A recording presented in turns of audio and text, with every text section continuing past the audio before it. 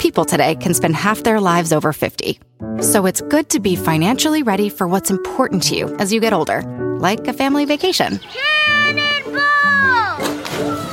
Or starting your dream business. Welcome to Connie's Coffee. How may I help you? AARP's trusted financial tools can help you plan for whatever your future holds. That's why the younger you are, the more you need AARP. Start planning today at aarp.org/moneytools. Okay, let's do some quick math. The less your business spends on operations, on multiple systems, on delivering your product or service, the more margin you have and the more money you keep. That's obvious. But with higher expenses on materials, employees, distribution, and borrowing, everything costs more. To reduce costs and headaches, smart businesses are graduating to NetSuite by Oracle. Here's the thing. Information is power. Information is money. Literally, the currency of today's world of entrepreneurship is information. And if you could bring all of the information about your business into one dashboard, this is incredibly valuable. NetSuite is the #1 cloud financial system, bringing accounting, financial management, inventory, HR into one platform and one source of the truth about your business. With NetSuite, you reduce IT costs because NetSuite lives in the cloud with no hardware required, access from anywhere. You cut the cost of maintaining multiple systems because you've got one unified business management suite. And you're improving efficiency by bringing all of your major business processes into one platform, slashing manual tasks and errors. This is so valuable. You just hit a button and you can see all the information about your business instead of having to call 5 different departments and get all these emails and put it all together and make sense of it. Over 37,000 companies have already made the move. So do the math. See how you'll profit with NetSuite. Backed by popular demand, NetSuite has extended its one-of-a-kind flexible financing program for a few more weeks. Head to netsuite.com/James. netsuite.com/James. netsuite.com/James.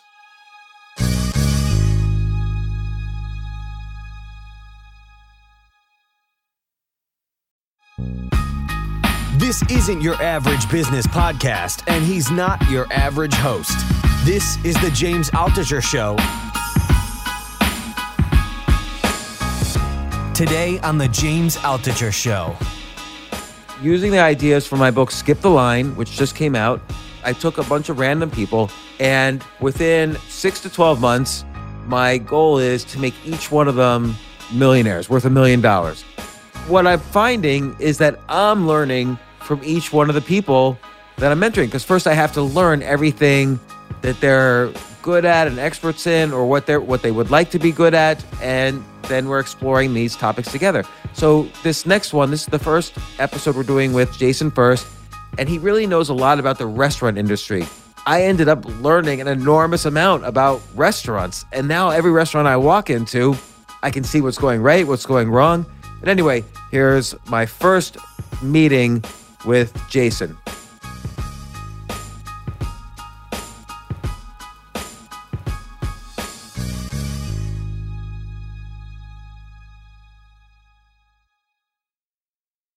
So Jason, we're starting to record midstream here, but you mentioned how there's more restaurants now than there were last year before the pandemic began. And what I want to understand is, first off, is that because restaurants have been opening and fewer restaurants than you thought went bankrupt? What happened? Yeah, so I think that definitely fewer restaurants than initially thought went bankrupt. In Atlanta especially, because there was a lot of outdoor dining availability throughout, pretty much the entire winter. And then also there was just less of a concern about COVID in general from the population than in other places. Because Georgia, Kemp's your governor, Georgia was the first state to fully open up, right? Or they never even Brian Kemp was gung-ho along with the governor of Florida. They were the first two. But Brian Kemp specifically was the first to open up because I remember he got a lot of criticism. And even from Trump. Yeah, even Trump was pressured basically into saying he was doing the wrong thing. Yeah. But maybe because of the early opening, restaurateurs who had previously been thinking of other states moved to Georgia and opened up. Is that what happened?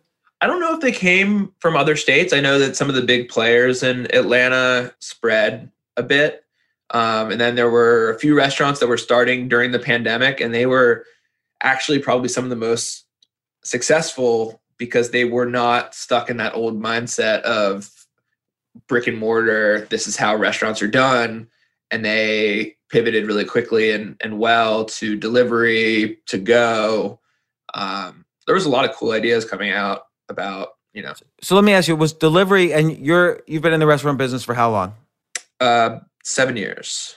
And you've done all sorts of things, except you haven't owned a restaurant. Yeah, I've been everything from a food runner to general manager of a steakhouse. And now you're running private events for a couple of restaurants. I'm doing private events for one restaurant and then serving at another. And I think that, you look online or look anywhere, talk to anybody in Atlanta, they're definitely two of the best restaurants with, I'd say the two best chefs in Atlanta. Now, was delivery, basically restaurants all over the country switched to delivery. Was Georgia ahead of the game on that? Or, because like in New York City, they all switched to delivery. Yeah, so I would not consider Georgia ahead of the game on that piece of it. My former employer was very much opposed to it when I brought it to, because I was actually about to move to New York before the pandemic, and then obviously things changed a little bit. But I saw, when I was in New York in February, it was a totally different mindset than Atlanta was. Atlanta was at least a month behind on just realizing how big of a deal COVID was and how much of a lifestyle change it was about to happen. And maybe that's what also kept Georgia restaurants open. It could be. Mm-hmm. Could be. And so what are you saying, though, is that they Georgia restaurants were quick to pivot to different business models? What did they do? So I think they were not as quick to pivot as maybe some other places, but the places that opened up at the start of the pandemic, like within the first, places that opened March 2020 were way ahead of places that had been open for 5-10 years. Yeah, because I guess necessity breeds innovation. Yeah. So what did they do? They were focusing super hard on to go. They were doing stuff like those like CSA boxes, so supporting local grower, like agriculture. These boxes of vegetables and meat, and would give you recipes so you can cook at home. I saw stuff like people were doing Zoom. I actually did a Zoom wine dinner with some of my clients that I was just doing it on the side. It was like a little side hustle for me. You would charge? Yeah, I just one of my old clients who worked for a major bank. He, I had a good relationship with him, and I was like, hey, I know you guys want to do stuff for. He kept asking me about different things we were trying to work on, and I was getting pushback from the owner. So I just went ahead and got him some bottles of wine. He delivered them to his clients, and we all got on a Zoom. I talked about the wine. I talked about the winemaker. Talked about how to pair it with with different foods, and they had a great time. It took me an hour and a half. And how much did you charge for that? I charged for the wine itself, and I just 2 times what the wine cost. So it was about $1,000 dinner for 10 people. Okay, and you netted like 500. And I netted 500. Yeah. And why were they willing to pay for that? Everybody at the time was desperate for some sort of connection. This was probably in late April, and everybody had just been feeling like life had just gotten, everything. And I guess there's 2 other things. One is they feel like they're getting something. They got a bottle of wine that was curated for them by you, and they got an explanation. So even if they didn't value the kind of intangible value of the explanation, you could value the hard asset of the bottle of wine curated by an expert. And the other thing is these were already in the restaurant, people already in the restaurant business. They were clients of, what does it mean like to be a client of a restaurant? I built a pretty strong regular base. I had been with the same restaurant group. So until about a year ago, I had never worked for any other restaurant group than the one I was with. So I started at the restaurant that I ended up at. I was a food runner, server assistant, server, worked in the kitchen a little bit. I was a host. I ran a beverage program for one of the other restaurants in the group. Then I came back to the original place and became the general manager. So I had really cultivated a group of people that I'd walk around that restaurant and I know 70% of the people on any given day. So these were regulars, clients more so than customers. I see. So they were basically, maybe they would have larger parties there. They would go there regularly. Basically, they were almost a regular source of profit for the restaurant, and specifically for you because you kind of cultivated the relationship. So you were able to reach out to them, and it's a little bit harder for them to say no because they had the relationship with you and they valued your judgment and opinion. And so even on. More than that, they were reaching out to me saying, hey, how can we help? Yeah. Everybody, they knew, so many people at that level, that income level, did not get really hit by this pandemic financially. And actually, maybe for this guy in particular, he was telling me, he's like, my budget's the same, but I have nowhere to spend it. And so like you said, he wanted a connection. He valued you as a restaurateur even more than maybe the restaurant itself. I don't know. At the time, were there GoFundMes for restaurants to help the employees? Yeah. So I actually had a cool idea. I wanted to offer to cut my man bun off and have raffle tickets. So whoever won the raffle would actually get to do the cutting. So many people want to get rid of my man bun. And I wanted to give all that money and I thought we could probably raise actually a pretty substantial amount of money for that. The owner he wanted to do it himself. So we didn't do any GoFundMe for our staff. He ended up selling gift cards to the restaurant. Future, we weren't open at all. So he ended up selling gift cards and donating that money to the hourly employees. Okay, interesting. So it was like $100,000 I think he raised, and it was 100 people on staff. So roughly it was like $1,000 stimulus. Wow. Before even opening up, he sold $100,000 worth of gift cards. How did he market that? He's the man in Atlanta. Okay, so he's like a known restaurateur. He was able to alert the media and somehow generate some buzz. How much did he spend on advertising this program? Nothing. Wow. So it was just media. Yeah, it wasn't even that. It was his email list is powerful. And we have a lot of people that, look, we have people that buy $10,000, $20,000 in gift cards every December because they get a 20% bonus on it. We have a promotion that we do every December. Mm-hmm. And they know they come in and spend $20,000 a year with us. I had a guy a regular of mine for a long time, he was spending $50,000 a year with us. That's so funny. I've never calculated for any restaurant how much I've spent on that restaurant in a year. So people do those calculations? I do. I don't know if you do. So the restaurant does. I'm like, look, this guy is a 200th or a 100th of what we do here. Right. So this one client is 1% of our profits. Yeah. And that is meaningful. Right. Because he's only taking one table twice a week. You know? And that was our biggest challenge at the time was how do I'm a reservation nerd. And that is one of my passions for sure. Like I think all the reservation systems don't do a good enough job of actually they're good at filling all the tables up, but they don't realize consumer behavior where, if a table comes in at 6, that means they're going to be up by 8 and I can seat a table at 8. But if a table comes in at 7, they're going to be up by 9 and nobody really wants to come in Atlanta at 9. So there's a huge difference there. And the reservation system just says, oh yeah, we have this table available at 7. Let's give it to them at 7. And not thinking, well, I can't put anybody there at 5 because we're not open yet.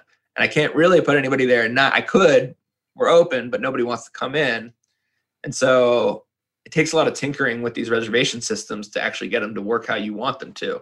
So that's really interesting, actually. Rather than just having a passive reservation system, you're saying have a quote unquote smart reservation system. Not all the way to an AI reservation system yet, but like a smart reservation system would say, okay, the restaurant does optimal business if we see more people at 6:30 than at 7. So let's actually, if someone wants to come in at 7, let's physically say, perhaps, no tables available at 7. Can you come in at 6:30?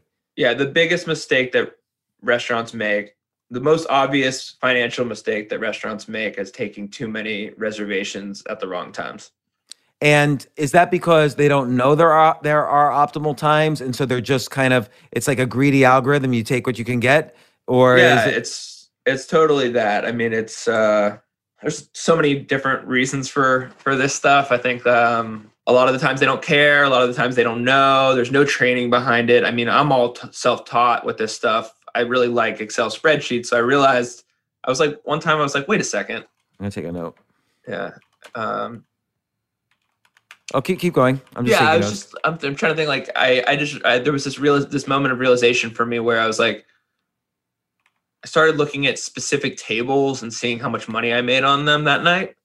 And I noticed the vast difference between the tables that got sat at 7 o'clock and the tables that got sat at 6 o'clock and 8 o'clock. And then I started realizing how easy it was if I'm just answering the phone saying, hey, I can't do 7. How about 6:30? How about 6:15? And they say yes. All it is asking. Because they like you and they like the restaurant. Yeah. And they're not so time sensitive. Between 6:45 and 6:15, they can just get a drink at the bar. Whatever. They're on a date. It doesn't matter. Yeah, exactly. Or push them to 8 o'clock or even 7:30. So like if you're taking 7 o'clock reservations, you're not maybe in New York City or someplace where there's like demand for restaurants at 9 o'clock, you're making just a huge mistake, in my opinion. So that's really interesting. And part of that comes from experience and part of that comes from analyzing data. And do you think I have this really cool Excel spreadsheet that I made that basically it calculates how many tables are in use at every time slot. And it's a really good visual showing how much mismanagement can be done. Because the goal is to have in an ideal world, obviously you can't really do this, but in an ideal world, every table is being used at every hour, right? Or every time, the whole night. A table gets up, it immediately gets, filled with a new table. Obviously, that's not possible because you can't just seat the whole dining room at once. The kitchen would get destroyed. So you have to do it a little bit incrementally. But it becomes very clear if you're looking at this spreadsheet and you see how many are at 7 o'clock, you see the huge gaps of the amount of tables that are being used at different time slots very, very clearly. So other than time and table, what are the other variables? So for instance, is the quality of the restaurant a variable? So like are 4-star restaurants different than 1-star restaurants in terms of like optimal seating? Yeah, I mean, this is only a problem for places that have demand. So, which I guess is what I'd be interested in anyway. But it could be the case that places that don't have as much demand might not have demand because they're very far from optimal seating. This problem is even more compounded now. So even places that didn't used to have this, an optimal seating problem, and we're just so used to just saying yes to everybody because you have unlimited, you have way more tables than the demand would necessitate. But now they only, a lot of places are operating at 50% capacity. So let's say from first through third tier restaurants, it's a problem. And then another variable is city, because like you say, in Georgia, there's no demand at 9 p.m. In New York City, there is. So it's almost like you'd have to create a separate spreadsheet per city to figure out the optimal seating. Well, no, what I would do is it's the same spreadsheet, but you look at it in a different light, right? So you still are inputting, like the goal is to maximize, it might be easier if you were also looking at it. I don't have it on this computer, no, that's okay. But it's very clear. Like, let's say I have 30 tables in the restaurant. Now, if I have 30 tables at almost every time slot or 20 tables at every time slot, then I can see where I want to take more reservations in. Now, if you notice that there's a significant drop off at 9 o'clock and you can never fill those, then that's a really good indicator that you want to sit, if I can fill 8:30 reservations, but not 9 o'clock, and that's just true over and over and over again, then, and I have an hour and a half turn time on a table, then you know what? It is okay for me to take 7 o'clock. So I can take a 7 o'clock and I can take an 8:30, only for small tables. Like if you have a new restaurant that you're analyzing, you build like a month's worth of data on a spreadsheet, and then you could figure out several things. One is, when is the drop off? how long is the average turn time, and then you can see which time slots are not being optimized based on that data. Yeah. And you can just go off of what Resi or OpenTable or whatever your reservation system is doing normally, and you can just see how inefficient it is. Okay. It won't take, if you have this spreadsheet in front of you, it won't take long to figure out, okay, this is a pretty clear problem. So like in computer science, there's like two types of algorithms. There's sort of these greedy algorithms where you take everything you can get. Like if you can move forward without thinking of any other factors, you move forward. And then there's optimal ones where you could say, okay, I could get on the highway right now, even though it's about to be rush hour, but maybe it's better to get on the highway a half hour earlier or a half hour later, so I don't spend as much time commuting. That's such a good example. So that's the difference between, let's say, greedy and smart. And then AI might be one step further, which is, okay, it would be great to seat the people at 8:30 who I know drink a lot. And so for people who don't drink, I'm going to try to gear them towards 6:30. For people who do drink, I'm going to try to gear them towards 8:30 or later. Yes. And so then you're starting to be a little bit more AI-ish, and there's a spectrum of AI. And party size matters so much too in that same light, right? Like if I have a table of 8 coming in and I sit them at 6:30, they're going to be there 3 hours. Yeah. But if I put a table of 2 there at 6:30, I can still get the table of 8 at 8:30. Right. So and by the way, a table of 8 is much more easier to convince to switch times because most restaurants are saying no to them. Exactly. Exactly. And I mean, so there's probably like 50 little heuristics like that, by the way, that your data could tell you. Even unobvious ones like, oh, here's a table of 3 women that want a reservation. There's probably an optimal time for a table of 3 women in their 40s versus 3 women in their teens. Yeah. And James, I mean, that's a huge opportunity that I think is being totally missed right now so one of the issues is with reservations, you don't know much about them for the most part. Maybe James, you are like a Resi VIP and you put all your information in so that any restaurant you'd sign up for on Resi knows you're kind of a Resi VIP. And what's Resi? Resi is a reservation system that I'd say about half the restaurants probably are using right now. Half of the nice restaurants are using. As opposed to OpenTable? Opposed to OpenTable. Those are the 2 biggest ones for sure.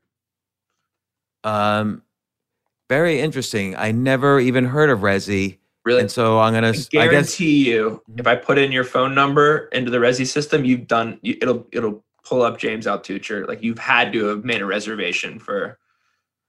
No, because I hardly ever use OpenTable either. Really? But even if you booked it, like if you ever called me on the phone and booked a reservation in the Resi app, you are now in the Resi app. How can I see? I'm on Resi Miami right now. You can't see it. You would have to have the back of house to see your name. Well, you can try. You can try logging in. Okay, yeah. Let's see. Or Log putting in. your phone number in, and maybe it'll pull you up. Yeah, I'm there. We sent a 6-digit confirmation code to your number. I don't have my phone on me, but I'll have to check this out. Does Resi solve the problem or no? Which problem? The problem of like optimizing reservations? No, hell no. Okay. They let you make certain adjustments, like how many time slot, how many tables do you have? And they plot your table and they do a really inefficient job at that too. You have to put in a lot of legwork on the back end just to do a mediocre job.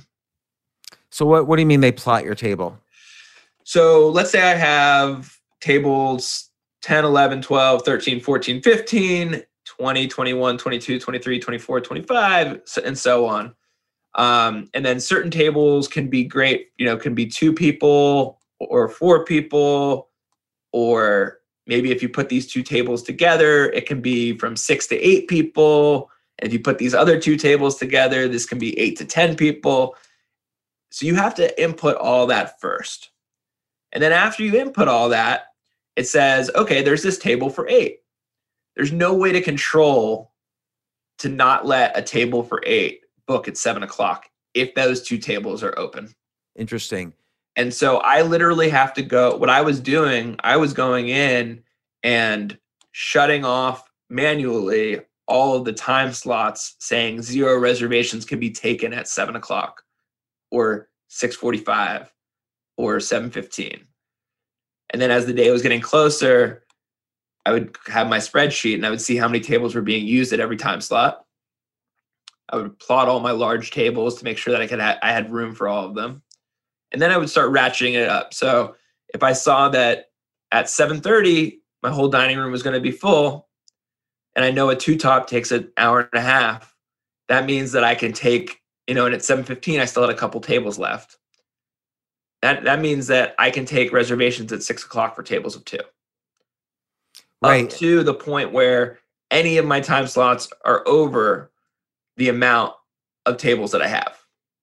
Okay, so another variable in this is time, because what happens is it's not just that it's not static. It's not that always book at 6:30 and always book at 8:30 if you can. It's as we're getting closer to the day, it could be that your optimal strategy changes. Like you have you have a bunch of 8 tops at 6:30, so your optimal strategy might change at 8:30 or 8 p.m. Yeah, and the other thing about it too is it's so counterintuitive.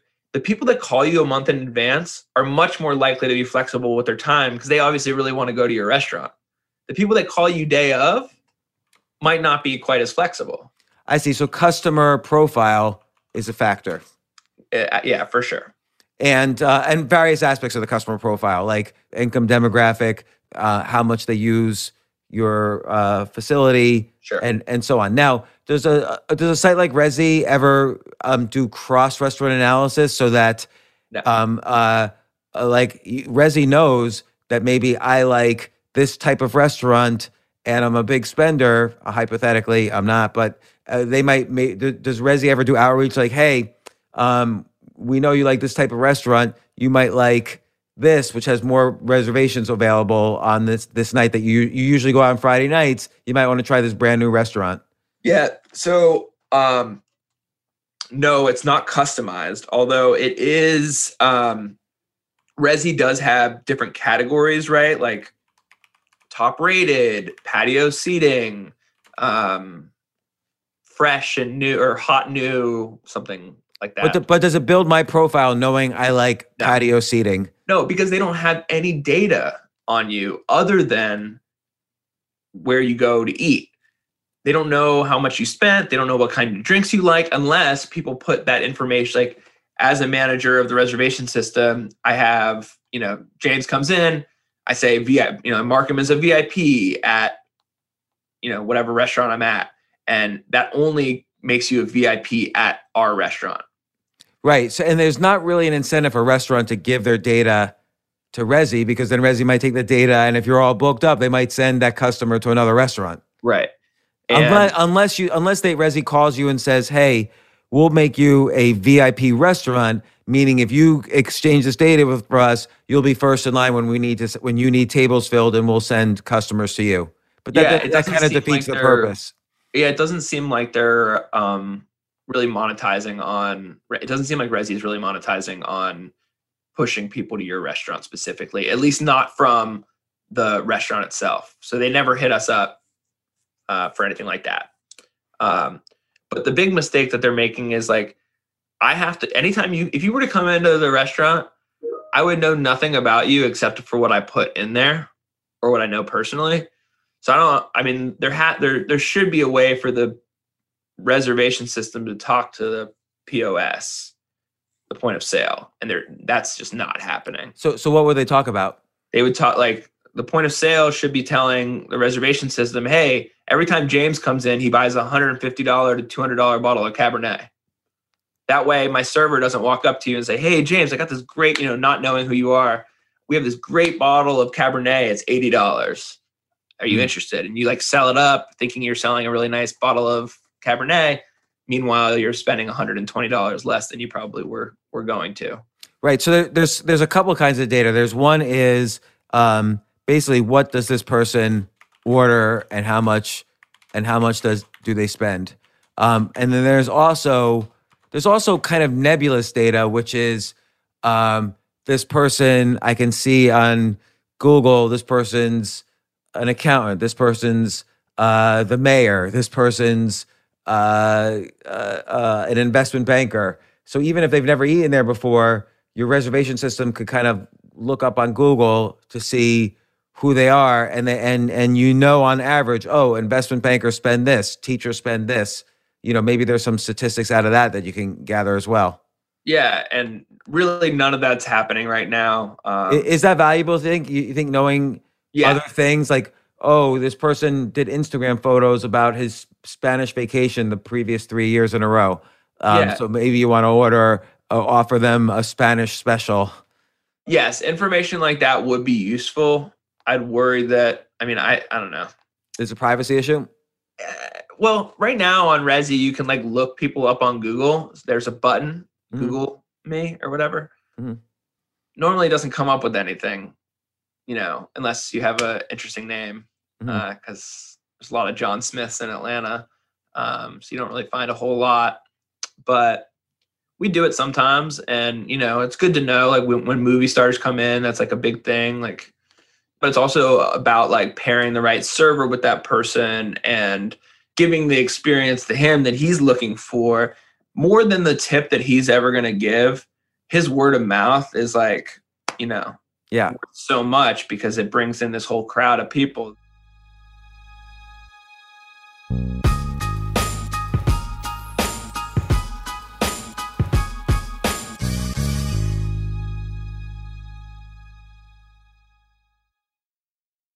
I have to say, Airbnb has changed my life.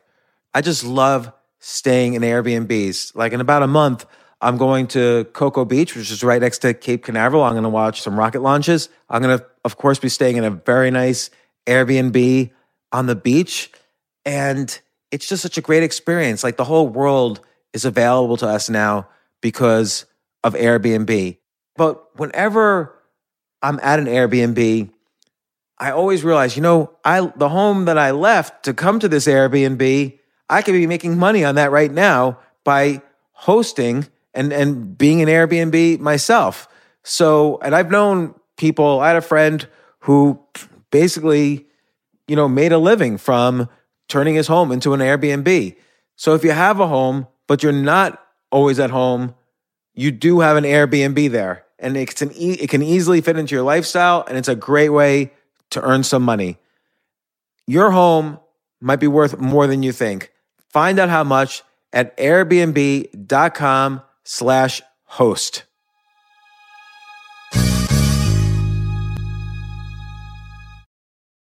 The famous Abraham Lincoln quote says, "Good things come to those who wait." I wonder, did he really say that? Jay, did he really say that? Can you look that up? Regardless of who said it, that's only part of the quote. The full quote is, "Good things come to those who wait, but only the things left by those who hustle." Well, if you're a business owner and want the best people on your team, the same applies. And listen, I've interviewed 1,500 people now and a lot of entrepreneurs. I can safely say the one thing consistent among all entrepreneurs and CEOs, the successful ones, is that it's all about the people you surround yourself. If you hire well, you're going to have a great business. And, thankfully, ZipRecruiter puts the hustle in your hiring. So you find qualified candidates fast. This is so important, and I want you to try it. You could try it as a potential employer or employee. You could try it for free at ZipRecruiter.com/James. ZipRecruiter's smart technology finds top talent for your roles right away. Immediately after you post your job, if you're hiring, ZipRecruiter's matching technology starts showing you qualified people for it. And I will tell you that I signed up on ZipRecruiter as a potential employee. I just wanted to see how it works. And right away, it started matching me with really amazing potential employers. So give it a try at ZipRecruiter.com/James. Let ZipRecruiter give you the hiring hustle you need. See why 4 out of 5 employers who post on ZipRecruiter get a quality candidate within the first day. Just go to ZipRecruiter.com/James to try it for free. Again, that's ZipRecruiter.com/James. ZipRecruiter, the smartest way to hire.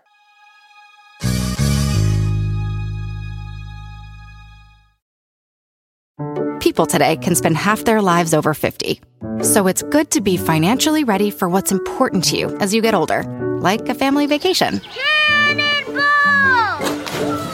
Or starting your dream business. Welcome to Connie's Coffee. How may I help you? AARP's trusted financial tools can help you plan for whatever your future holds.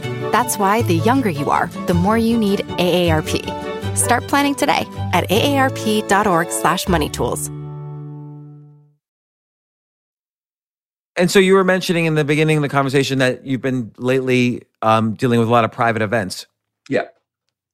Yeah. So at one of the restaurants, it's considered probably like the best fine dining restaurant in Atlanta right now. We have this chef that was formerly at the French Laundry and 2 other nice fine dining restaurants in Atlanta. Super talented guy. His name's Chris Grossman. And they have, we're booked out a month in advance for Fridays and Saturdays and 3 weeks in advance for the weekdays. Private events. No, well, private events, if we're booked out a month in advance for any reservation at all, we can't do a private event that day because we don't have any space, because we use all of our private event spaces for regular dining if it's not going to be for a private event, which is the problem I'm running into when I'm trying to book these private events. I'm like, I'd love to take you in 3 weeks, but I don't have the space. I see. So it might be the case that people are booking, but can you make more money on private events than filling the room with diners? Yes, but we're not going to hold a room in the case of a private event, right? So each of our rooms, even the smallest room has 9 tables, which you can do for, you could probably put 40, 50 people down there, roughly $100 a head. And yeah, we will normally charge $5,000 for that. Mm-hmm. So it's about the same price, but it's less of a guarantee. So we're not going to hold back those reservations just in case we get a private event on that particular night. But the problem is if you only half fill those rooms and then a private event wants to come through, you've left money on the table. Absolutely. But that's just not happening right now. The demand is there's not a night where that every table in that restaurant's not filled. Because of the social distancing and stuff. There's not as much social distancing happening at that one, but it's a beautiful space, man. The kitchen looks like the only kitchens I've ever seen that look like this are in New York City. Just huge and 3 fine dining in New York City, maybe. And so, okay, so given all this, what are you thinking? What's your issue? So the issue is now staffing. Mm-hmm. More people left the industry, and this was totally. The reservation issue I love, No, that is an interesting issue. And then there's a further question I have, which is, what are all the different revenue opportunities for restaurants? But I want to hear specifically your issue. Yeah, so everybody in the city is calling me and calling everybody and trying to figure out how to staff. Nobody can do it. Everything from food runners to servers, line cooks are impossible to find. Do you use online services like ZipRecruiter to identify servers? Indeed, ZipRecruiter, LinkedIn. People are using the best one seems to be the Giving Kitchen. It's a charity. They have an Atlanta Facebook page. That's where a lot of job for restaurants. People find people on there. There's one more that people were using recently, but nothing is working. Nobody can find anybody. People are doing at the Chastain, which is a really nice restaurant. They would never have done this in the past. They're hiring people to serve 2 days a week, as part-time. They would never have done that. Why would they never have done that? Because you want people that are committed to the restaurant, not, people that only work 2 days a week in restaurants are typically a little bit more flaky. Just not as committed to the job. And then, there's all this menu knowledge and wine knowledge and, you start making regulars and it just takes time, actually spending in the building, I think, to really be, I don't know. If you work 2 days instead of 5, you're not 2/5 the server. You're less than that. Okay, so staffing is a big problem, and at first glance, it doesn't seem like there's a solution. You just don't have enough people who want to be waiters in restaurants. It doesn't seem like there's an initial solution, but there's another big problem with restaurants. There's two more big problems in restaurants that I see. One is your staff, your front of house staff, so the servers. Who are they really working for? You know, the restaurant pays them $2.13 an hour, and then the guests pay the remainder of their money. So when I was working at the steakhouses, I would calculate in total how much my servers were making per hour. They were roughly making like $40 an hour in bartenders. But they weren't making that from me or from the restaurant. They were making that from the guest. So if you go and sit at a bar, like this is a little hack for anybody that wants to, anybody that wants to get free drinks at a bar, go to a bar, find a bartender, chat them up, pay with a credit card, get your bill, pay with a credit card, leave them with 50% in cash, tip in cash. Go there the next night, do the same thing. By the third night, they're going to try to make your bill as small as possible. That way you tip more. The rest. Yeah. Most restaurants disincentivize sales and incentivize tips. You tip out to food runners and server assistants based on your sales. So the higher your sales are, the more you tip out, the more you pay out to the support staff. All your tips go to you, and that's how you pay out. You pay out the tips based on your sales, or the tip out based on the sales, but your tips are based on how much people are giving you. So if I can make my sales low and my tips super high, that's win for me. And although I recognize this, I don't do it personally because, that's not how I see things. I want to give the best service and I want them to spend as much money. And it's a goal for me to hit high sales marks because that's like how I like to do things. Well, that's more long-term career focus than short-term wallet focus. Also, you want the people working side by side with you in the ecosystem to grow with you. So if you all end up at another restaurant, they know they should be loyal to you and you're going to treat them well and so on.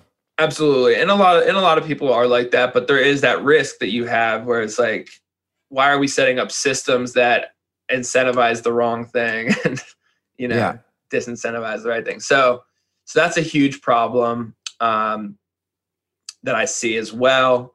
And then the other big problem is it's really hard to live paycheck to paycheck. And it's really hard when you make $1,500 in a week to not think that you're making $1,500, to not remember that you're making $1,500 every week. So a lot of servers will make, $1,500 is a pretty decent week.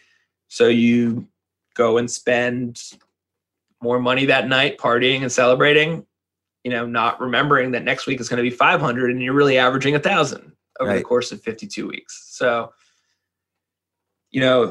I remember when I became a manager, I was making stupid little money at the beginning. I think I was making $45,000 a year, working like 70 hours a week. And it was like, I had been making as much, if not more, as a server the year before.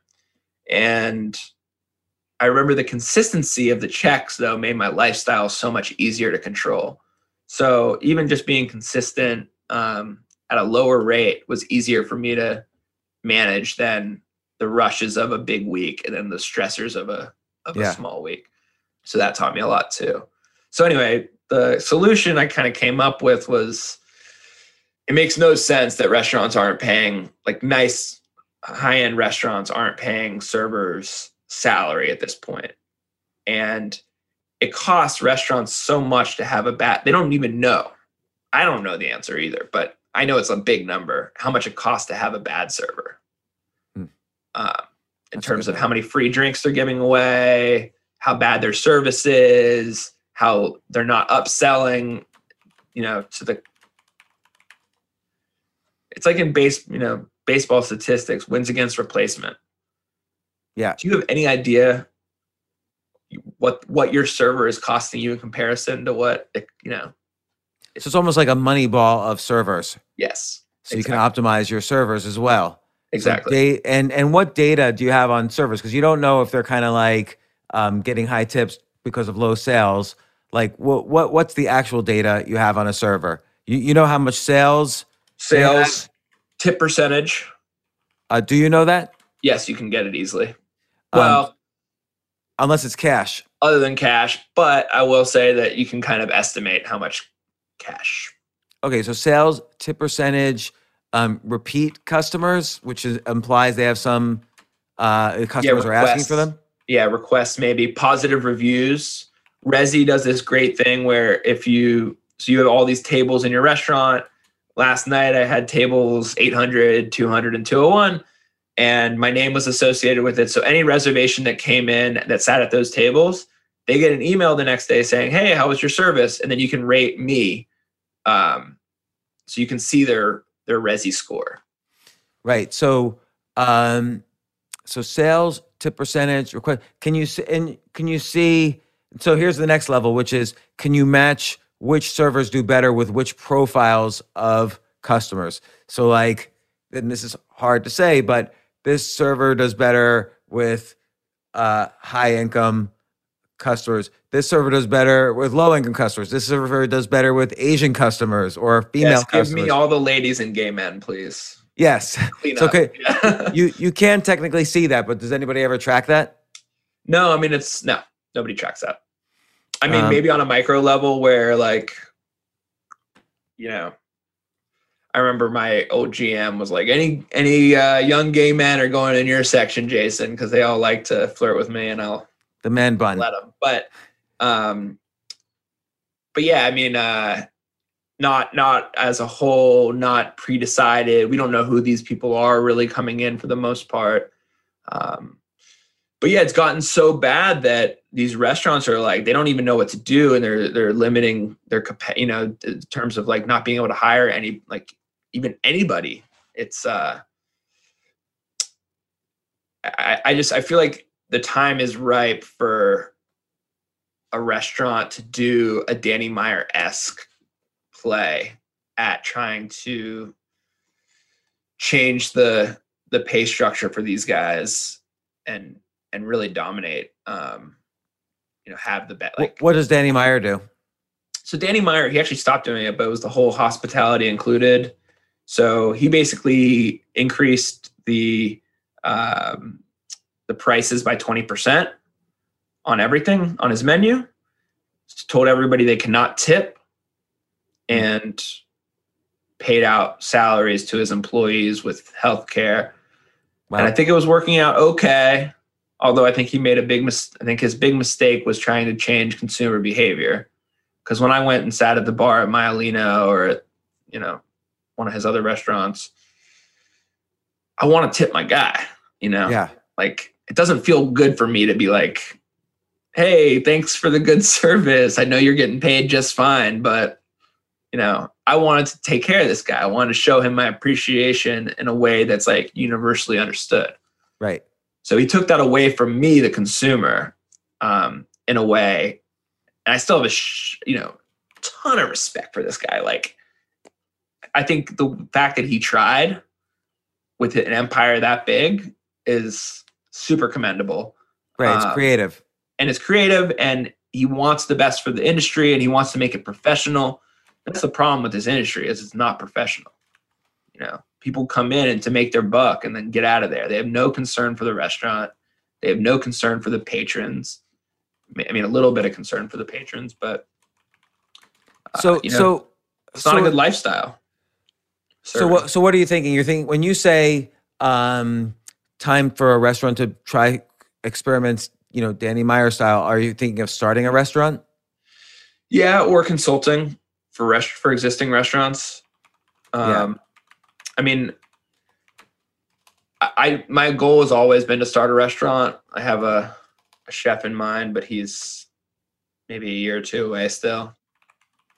So it's interesting because it reminds me of, I'm gonna segue to chess for a second. So given a complicated situation, the first thing you do is you figure out all the candidate moves rather than what looks like your favorite move, and then going really deep down it to decide if that's a good decision or bad.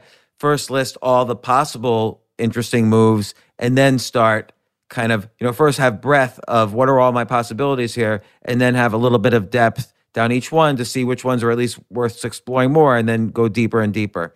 Okay. Because so like, obviously 2 of your candidate moves is starting a restaurant and consulting. And those are great candidate moves here. But you're also telling me there's this enormous opportunity for a smarter or even an AI reservation system. There's also a huge opportunity for some kind of staffing solution, and that could either be manual or software-based.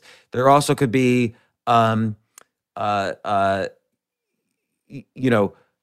consulting could be scaled by having a newsletter, a high-end newsletter, best practice, best experimental practices in restaurant design or whatever you want to call it, to make it like a high-end newsletter. Like, given the pandemic and given the problems that the industry is facing, here's the new best practices of 2021, 2022, and so on.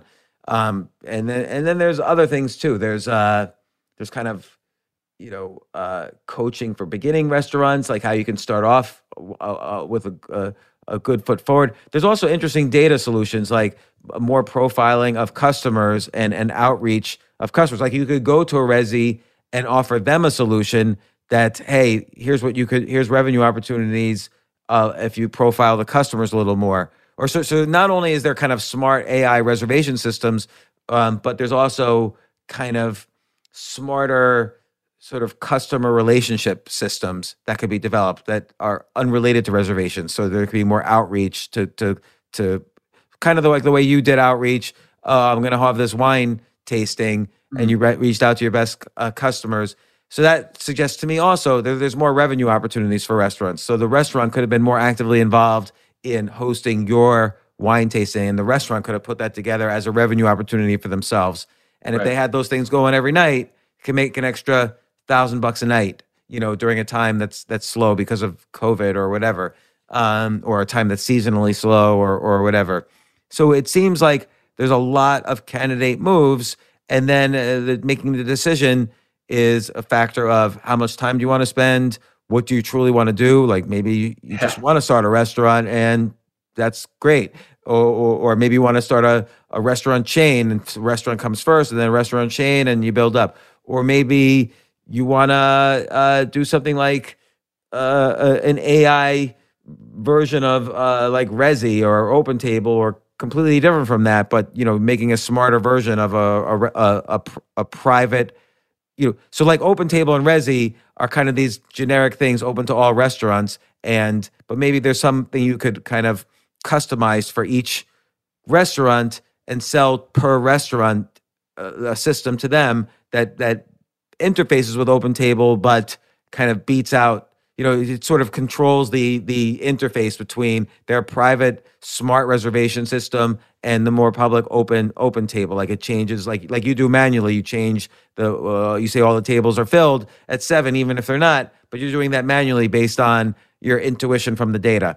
And so there's a lot of candidate moves. Each one can make money, and then it's just a question of what fits your characteristics. Like, you don't want to spend a lot of time. If it's software, I'm just making this up, maybe you do, or you're really obsessed with doing a restaurant, or maybe you want to do a newsletter because it builds your network among restaurant owners, so that maybe 5 years from now you have a bunch of restaurant owners back a restaurant you want to do.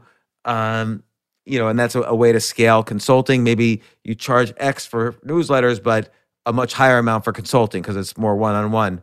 So I'm just saying, well, my point is, the restaurant, there's what I call the spoke and wheel technique, where the wheel here is the restaurant business.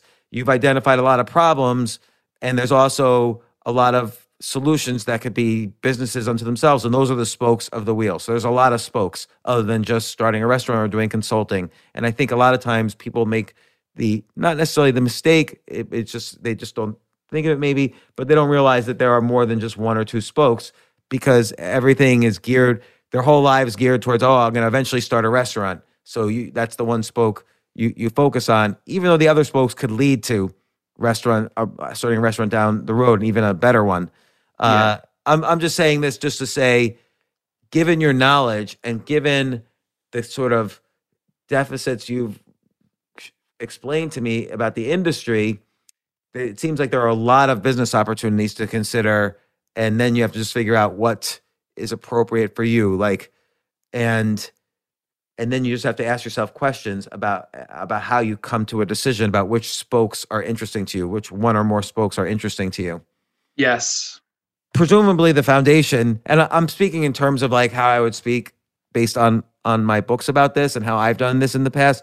So presumably the foundation is set, which is you're not arguing with a spouse all day long, which affects your creativity. You're not sick or unhealthy, which is of course going to affect your creativity. So assuming, and also you have to get your creativity in shape. So you start seeing more and more of these spokes. Given that you're the only one who knows all the data and problems you've just been telling me, you're the one who has to sort of know all the candidate moves. I'm just throwing stuff, brainstorming, throwing stuff out there without knowing at all. But then there's 3 questions I always ask, which is, who are you, why are you, and why now? So who are you is sort of like, what you're good at, what you're not so good at, what you're interested in, and so on. Why are you is sort of like your vision about the restaurant industry. So like kind of things should move towards a more smarter system and a more creative, or as you put it, Danny Meyer-esque type of system or restaurant or whatever. So that's the why are you. And the why now is, well, the entire restaurant industry has turned upside down in the past year because of the pandemic. And so that leads to certain possible solutions where there might be more demand. For instance, there might be more demand for people who want to start restaurants, or there might be more demand from chains that are getting bogged down and maybe on the verge of going bankrupt, because they haven't made these changes on how to optimize. Another thing we haven't discussed is what are the other restaurant revenue sources for restaurants, like doing these types of wine tastings or other things that might be obvious to some restaurants, not obvious to others. Or maybe there's ways to optimize delivery so they don't eat as much on cost. Like maybe some restaurants can switch to a more cloud kitchen approach and temporarily or so on. Or they can borrow from, like I know one chain of call it arcades. They do something else. Like let's say they're like a disco. I'm just making this up, but they have a kitchen in the back, but they create multiple menus for Uber Eats and Grubhub, so they could basically pretend as if they're 10 restaurants in the club instead of just a restaurant for the club members. Yeah, so, why anybody with a kitchen that has any hours of being closed wouldn't do that is beyond me. Yeah, so that's part of kind of like these best practices, and then there's data there as well, like who orders what and who likes what, and maybe they want to be invited. Hey, you're our best delivery customer. You're invited to a special opening when we reopen, or you're invited to this special night where it's like sushi burrito night at the sushi place or whatever. What I would say is, it's keep thinking about the who are you, why now, which is what are your skills, what's your vision, and more about what are the problems occurring specifically right now. So you know that you don't have years of competition that you're competing with. You have today's people who are as creative you limit the number of people who are competing against you. So the more specific it is about now, the fewer people are competing with you. Like OpenTable is generic. It's good no matter what time of the universe it is. But some of these things are specific to what's going to be happening over the next 2 years as restaurants either come back, develop, or try to survive and be creative. So those are the things I would think about. And then I would also think about, for each spoke, it's not as critical to think about it, but like who's the customers for that spoke. So for instance, a smarter reservation system might be good for high-end restaurants, not as interesting for 2-star restaurants. Staffing is a problem, but we haven't really talked about a potential solution other than maybe paying salary so it becomes more attractive on sites like Indeed or ZipRecruiter or whatever. But maybe there's other solutions. And then newsletter is interesting because it allows you to network. In addition to making money, it allows you to network more and research more as you research the newsletter, and you're getting paid to do this research because you're selling a subscription newsletter. Or is it a high-end newsletter? Is it a low-end newsletter? Is it directed towards owners, customers, managers, waiters? And then there's courses. So you could do a course on, you could do a course that's real macro, which is how to set up the 21st century restaurant post COVID, or it could be more micro, which is how to optimize new techniques for optimizing, number of reservations per day. And so that's a more micro course. You could charge less, but then you can offer more micro courses than all the work required to make one macro course. But you could charge a lot more for one macro course, and then you could upsell a newsletter. So we're just brainstorming here. Yeah.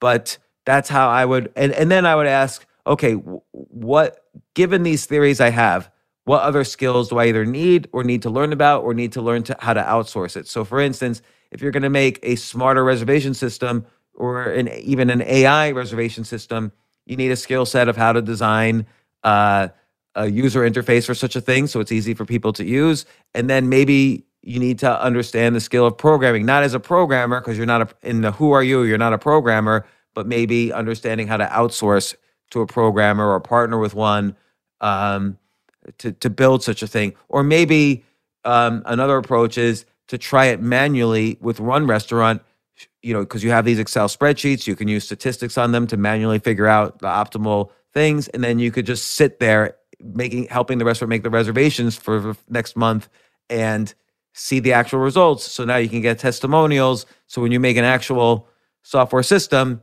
A, you know what works, and B, you have testimonials to help raise money and to also sell to restaurants. So again, I'm just spitballing and brainstorming. That is what I'm doing right now. Mm-hmm. At the place I'm doing the events. I'm also doing a reservation system. Mm-hmm. So you're like sitting there and manually telling them what to do and then seeing the difference. Yeah, and I mean, to be honest with you, it's like not to the level that I was doing it at my previous restaurant, because I don't spend the same amount of time doing it. Right. So maybe what you could do is, though, you can outline the very specific things that are part of a smarter reservation system, like bullet point them. And this way, specifically which, as opposed to saying, like right now, you're not spending as much time, but maybe it would be good to know, all right, on these 10 bullets that I've identified as important for a smarter reservation system, I'm able to do 6 equally well with these 2 restaurants, but I'm not doing these 4 because I'm not spending as much time. This way you can isolate which ones are working where and how much money they're generating. So the more you can isolate specifically what you're doing, as opposed to just time as the only variable, you can identify specifically what's working and what's not, and what you're doing and what you aren't. Yeah, and I would say I could about 40% of the success does not take a lot of time. Like the increased volume, the increased capacity does not take a lot of time other than maybe the initial setup of it. But the other 60% does take a lot of time. It does take focus, and because the reservation system's so jacked up that you have to literally every time you want to take a new reservation, you have to manually increase the amount that you can take. So you have to be watching it. It's focus on it. So there's an 80-20 rule effect. Whereas let's say you have 100 different choices you can make to improve in your reservation system in order to increase, and ultimately the goal is to increase revenues. So the 80-20 rule, which if you haven't heard it before, it's kind of this generic rule, sort of works, which is that 20% of your effort creates 80% of the value. So on a baseball team, 20% of the hitters create 80% of the home runs. And so ideally you identify those 20% of the hitters and you put them up front and you get 80% of the home runs right away and you win the game. And so part of the task is finding out what the right 20% is, but you do that with a lot of data and domain knowledge, which you have both of. And if you multiply the 80-20 rule by itself, it turns out that 4% of the value creates 4% of the effort creates 64% of the value. It's the right 20% of the 20%. So what are the 4% of changes you can make to a reservation system that will result in 64% of whatever increase in revenues would have resulted from a smarter reservation system? And that's what you could play with. It's a little easier to play with manually with less time to see really how to build this from the ground up. and then add features later to get to the full 100%. That's probably good advice that I should probably. I thought I was thinking about it strategically of which 20% I was doing, or maybe a little more than 20% of the work, but maybe I should spend more time thinking about the best. Yeah, like think about, like, do you play Scrabble? Yeah.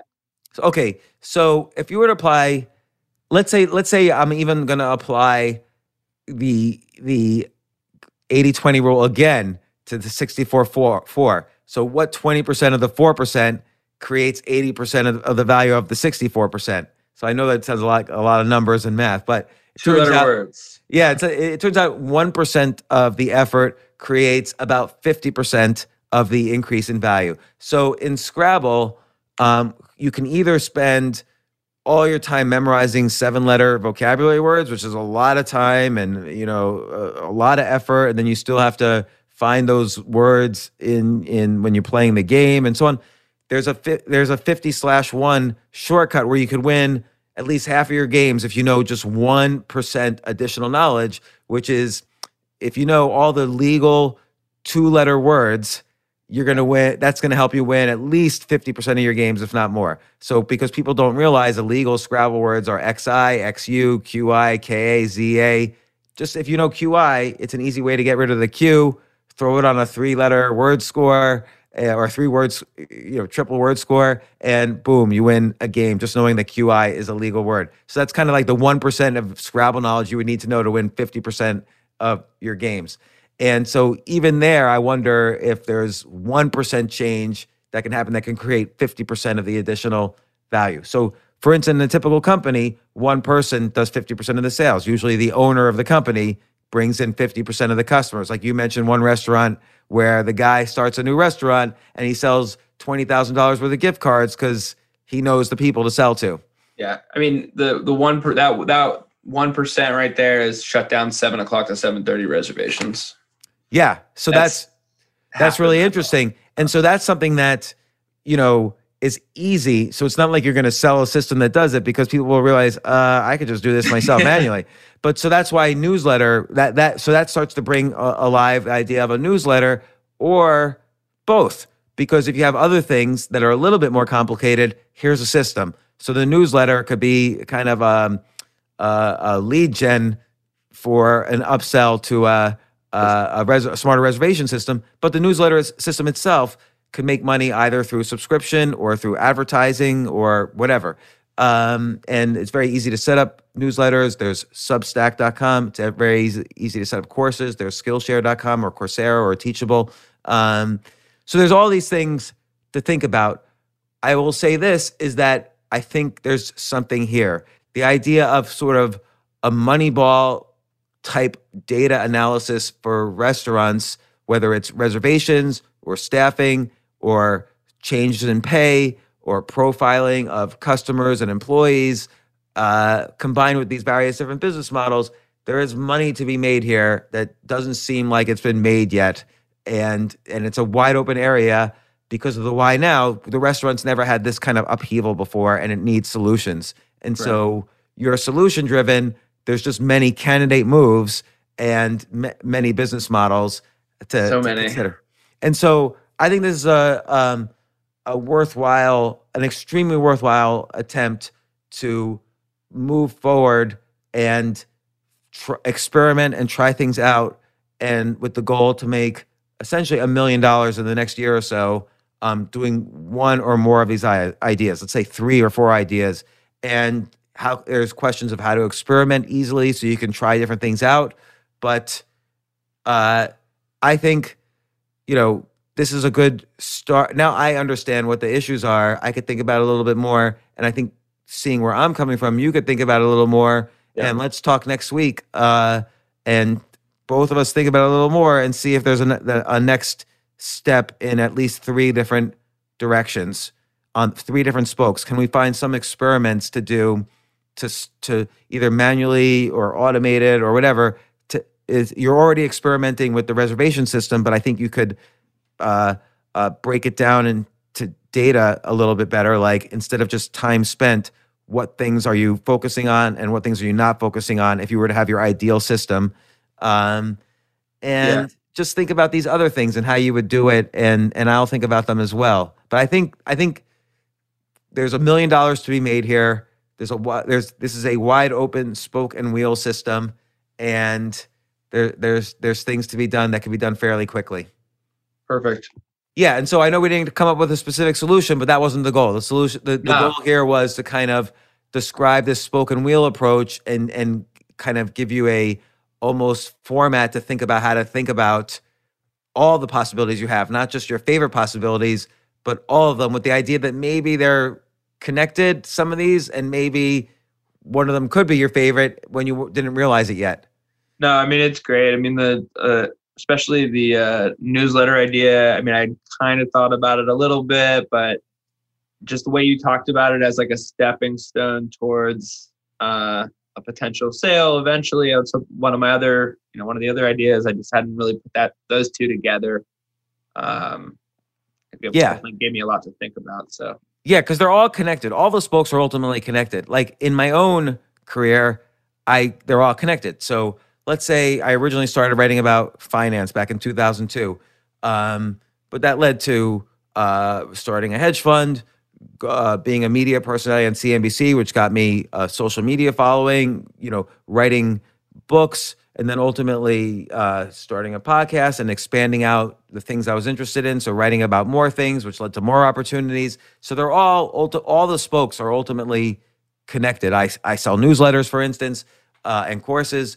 I consult, I manage money, I do media. So all the spokes are ultimately connected. So you don't really have to decide which one's your favorite, but the favorites help you decide which ones you want to at least experiment with first. And then when I say experiment, you don't really know if a newsletter will work, and you don't want to go head first and spend a year into starting. I'm just using a newsletter as an example, but you don't want to spend a year developing a newsletter and sacrificing everything else. But maybe there's experiments for each one of these spokes we can construct to see which things are worth exploring further.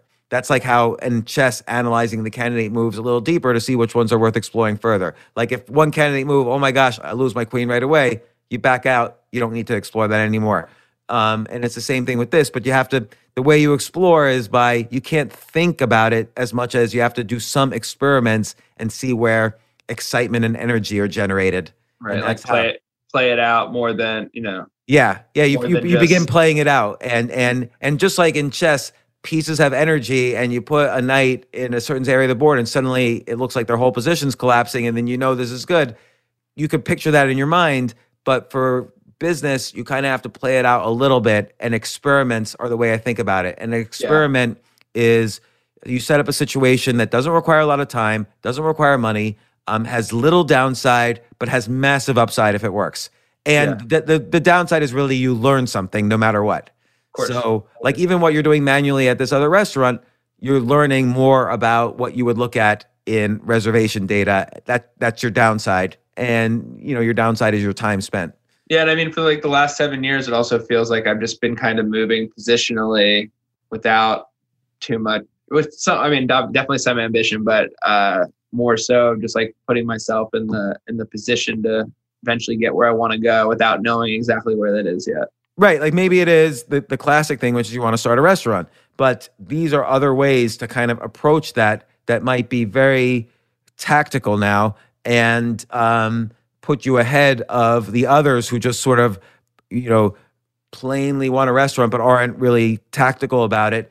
And you're also specifically addressing issues of great concern to restaurant owners, but doing it in a very creative way. And so that's kind of skipping the line past all the people who just generically want to start their favorite, the next sushi restaurant in a big city with tons of sushi restaurants. Right. So again, didn't come up with a solution, but came up with a framework. And next week we could start aiming towards a solution. And I think that's the best approach. There was no way to really come up with. I needed to know all the. I wasn't really asking for a solution, even if it's not next week. I just I appreciate you taking the time to talk to me about it. But I think this framework is really powerful, and I think what you're coming up with is extreme. It seems to me, without knowing anything about the industry, what you just described was at least several multi-million-dollar businesses in a best-case scenario, and that's what we could start experimenting with, and you could start figuring out which ones are the most exciting to you, and maybe this conversation will give you more ideas. So when we talk next week, let's talk a little bit after the lesson on next Wednesday, and let's see how to move it forward in terms of ideas, which things you want to experiment on first, and what your further stuff on what you're already doing. And I do think there's a multi-million-dollar idea here. So this is exciting. Thank you, James. Jay, good idea for suggesting it. Jay being producer extraordinaire once again. Thank you, Jay. You're welcome.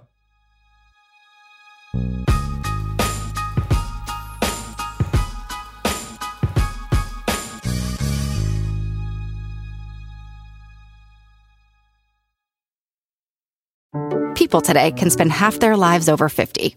So it's good to be financially ready for what's important to you as you get older, like a family vacation. Or starting your dream business. Welcome to Connie's Coffee. How may I help you? AARP's trusted financial tools can help you plan for whatever your future holds. That's why the younger you are, the more you need AARP. Start planning today at aarp.org/moneytools.